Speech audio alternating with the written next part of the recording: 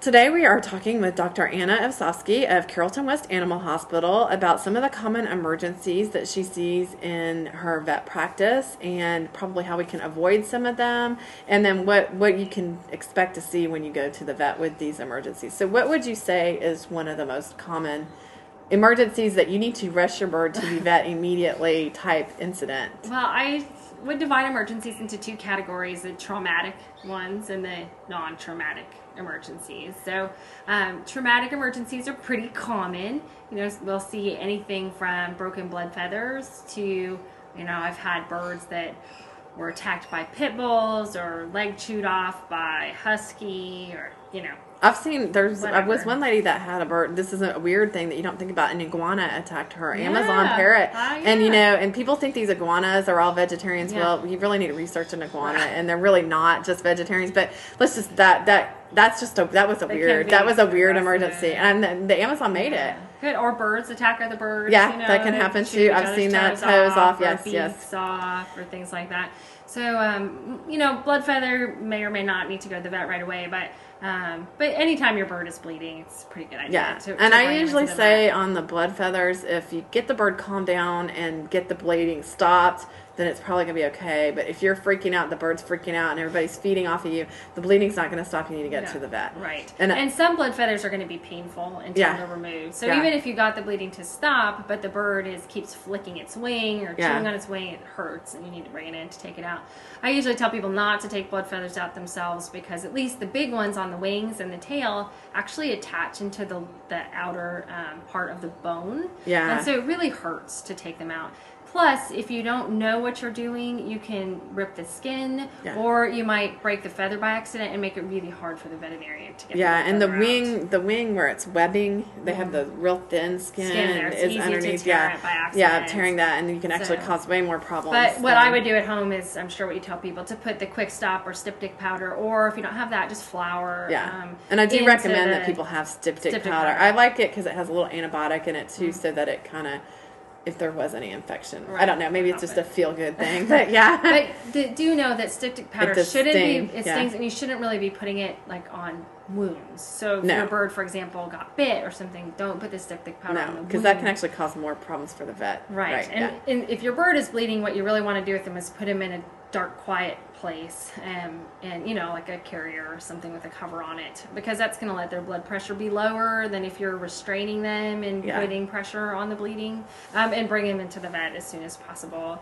And also know, even if your pet isn't bleeding but has had contact with the mouth of any kind of other animal, they need to be brought in right away, because they can get septic from cat bites and dog bites within 12 hours. Yeah, and there can just be like a little scratch that you might can't not see. even see a wound. So you say if there's any confrontation with a dog or cat, you need to go get them some antibiotics. And get them some antibiotics right away, because they might die otherwise. And we just see a lot of other traumatic emergencies, like birds flying into ceiling fans, into cooking pots, into walls or mirrors, things like that. So, you really do want to make sure that if your bird is flighted, your house is appropriate for that, or that your bird's wings are clipped. Yeah. And there are like some variations of trimming that we can do that they can still get a little bit of flight if you want to have a little bit. So it doesn't mean that you have to ground them permanently. So, but that can just keep them from having some of those injuries. Those traumatic injuries. Yeah. And then we'll also see a lot of non-traumatic injury or non-traumatic emergencies. So that might be something like you wake up in the morning, your bird's sitting at the bottom of the cage, fluffed and depressed, or your bird just started vomiting, or your bird had a seizure, things like that, where it's just obvious the bird is sick. And as we know with birds, when they get sick, they can go downhill really quickly for a couple reasons. One, they hide their illness as well. So maybe today's the first day you saw your bird was sick, but maybe it's really been sick for 2 weeks.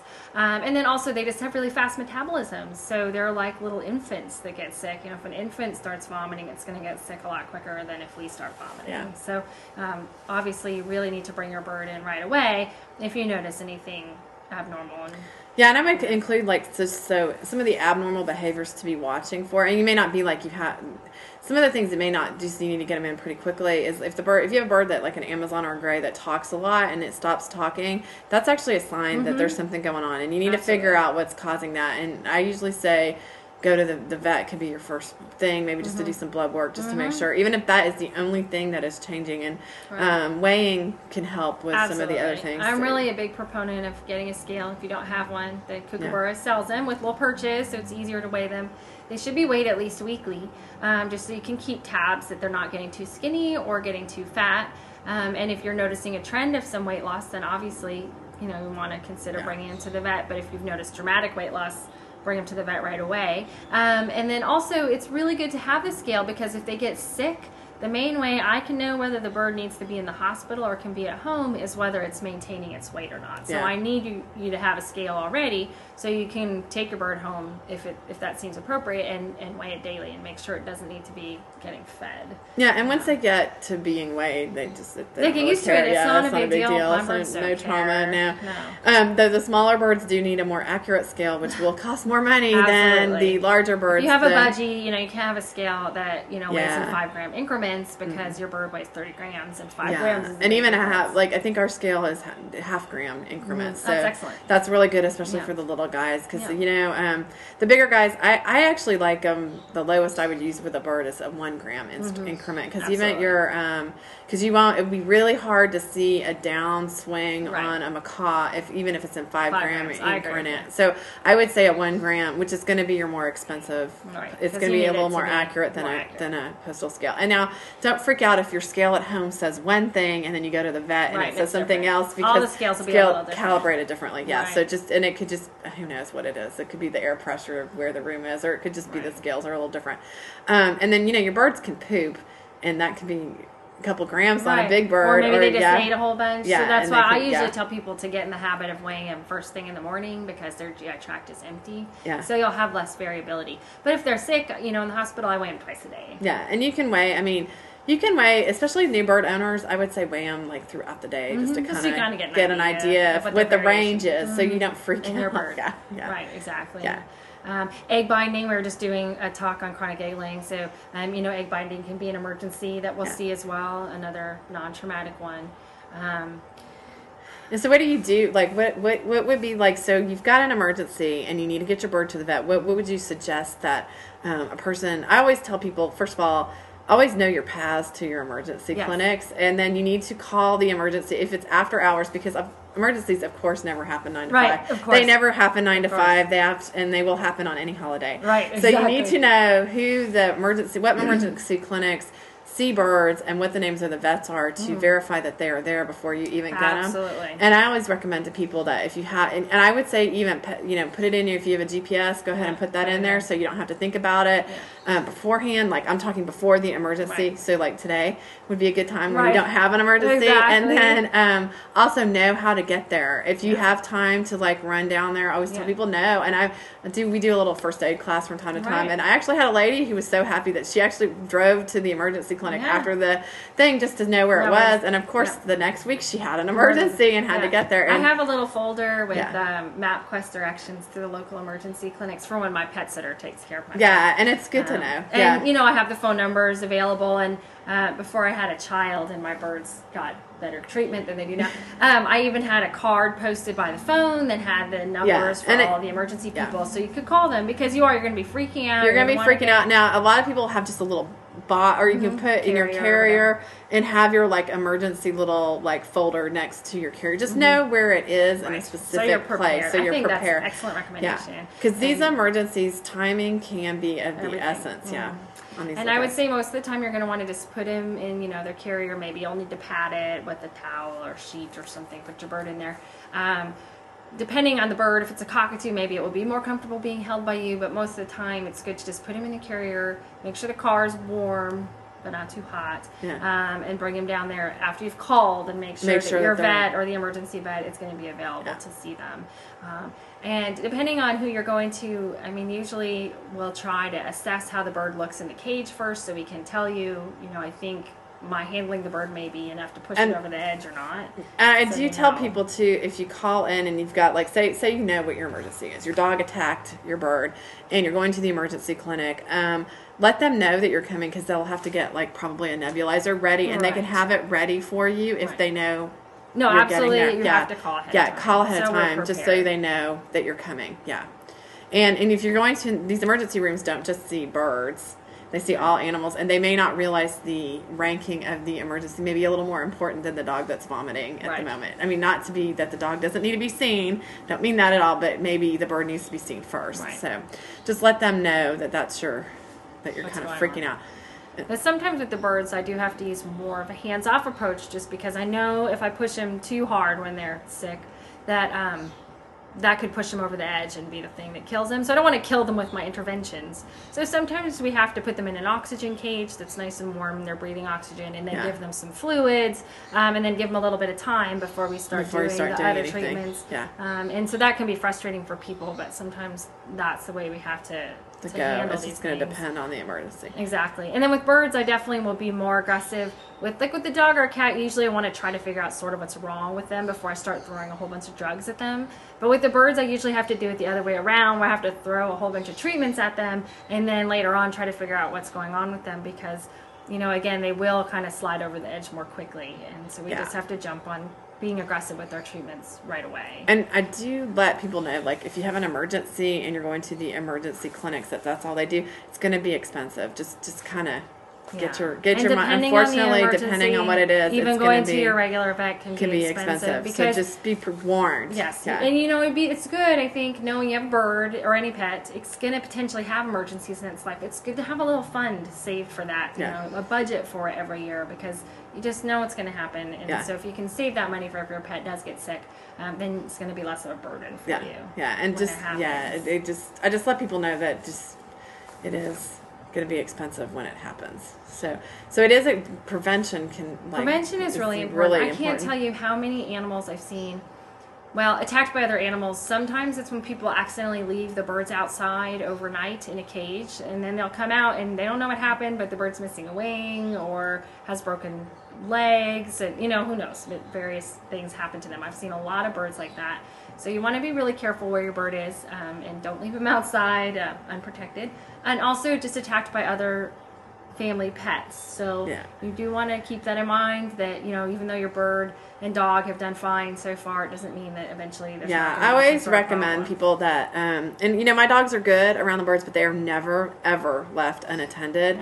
And even going to the bathroom is 10 seconds too long to go. I mean, so if you have to go to the bathroom really bad and you can't put your bird up, just bring it with you. Right. Yeah, I have been known to do that before. So, I mean, y'all can laugh at us, but at least I'm not, risking it. Plus, then you're going to have, weird feelings toward the animal that caused. Right. But and you just don't need that. You just don't need that. Their fault. And I really did. I had an African Grey who the husky got its leg and chewed it off through the cage.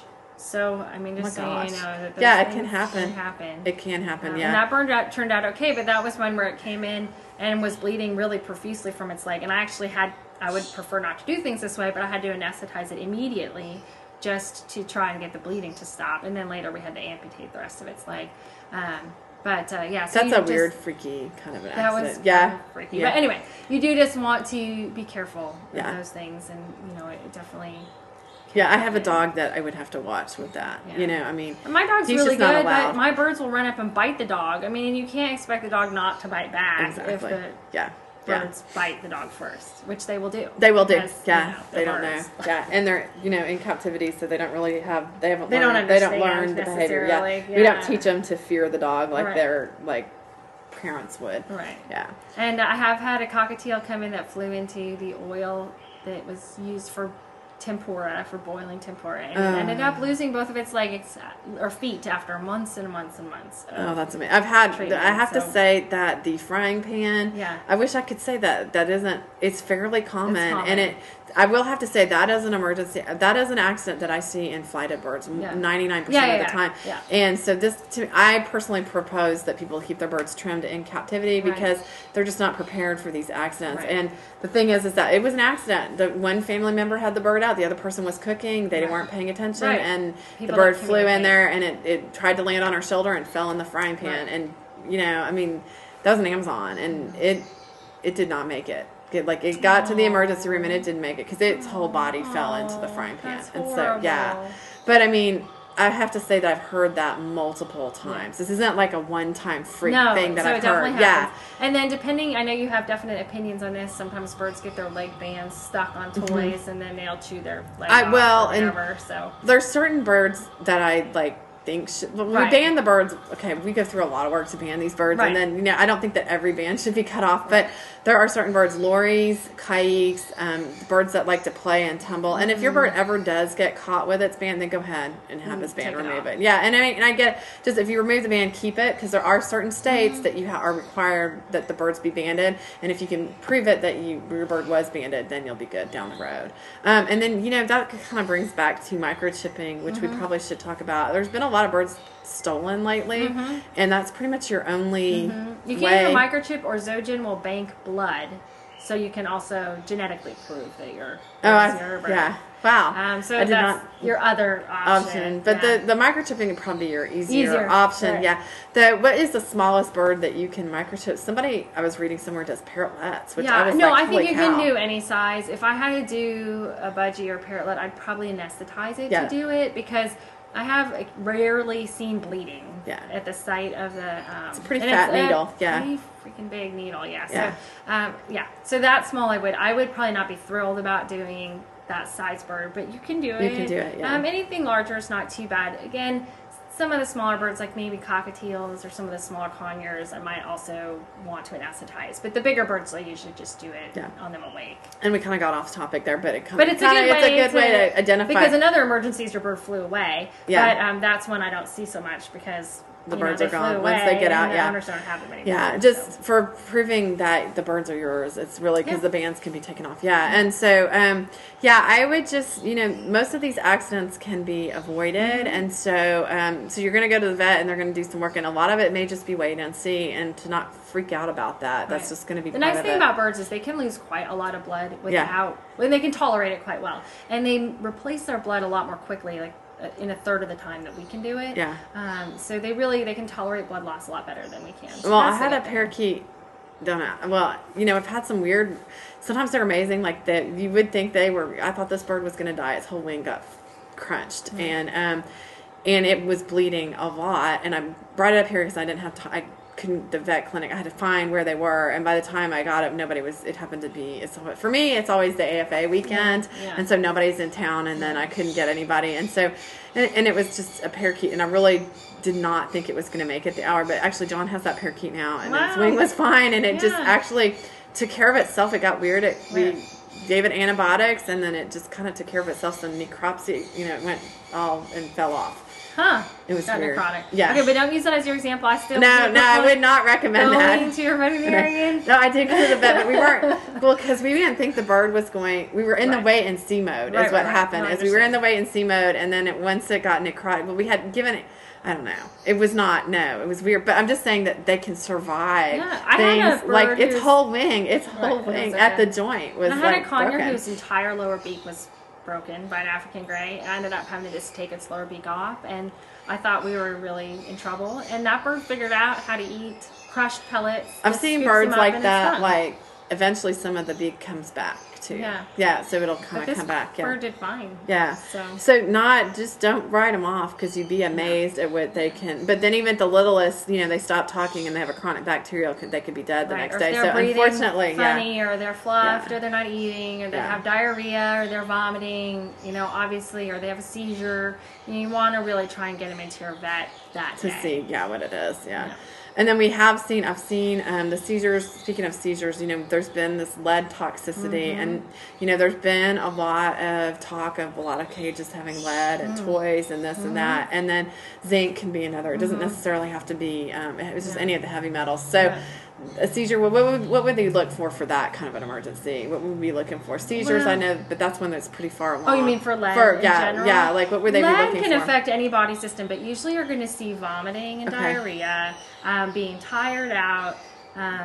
You might see blood in the droppings, depending on the kind of bird it is. You might see them peeing more and drinking more than normal. Yeah. I think vomiting is the most common thing that I've seen be associated with. And then usually the vets have just x-rayed the bird and then it shows up and they can see it. Or so it may or may not. Blood work depends. is really the definitive way to test, because there's two things. You might see metal in the GI tract and it might not be lead. Yeah.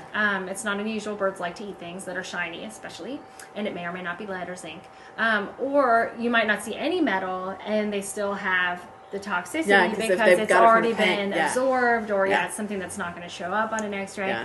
So you can't really. It's not the definitive way. Is the definitive thing. Yeah, and that is curable as well, too. Yes. So that is very curable.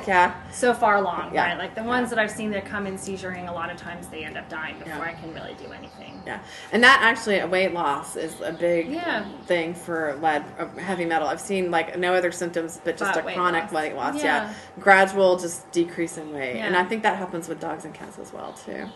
But so if you guys have any emergencies you'd like us to address specifically on another podcast, you can email me at kook@kookshop.com, KOOK@KOOKSHOP.com.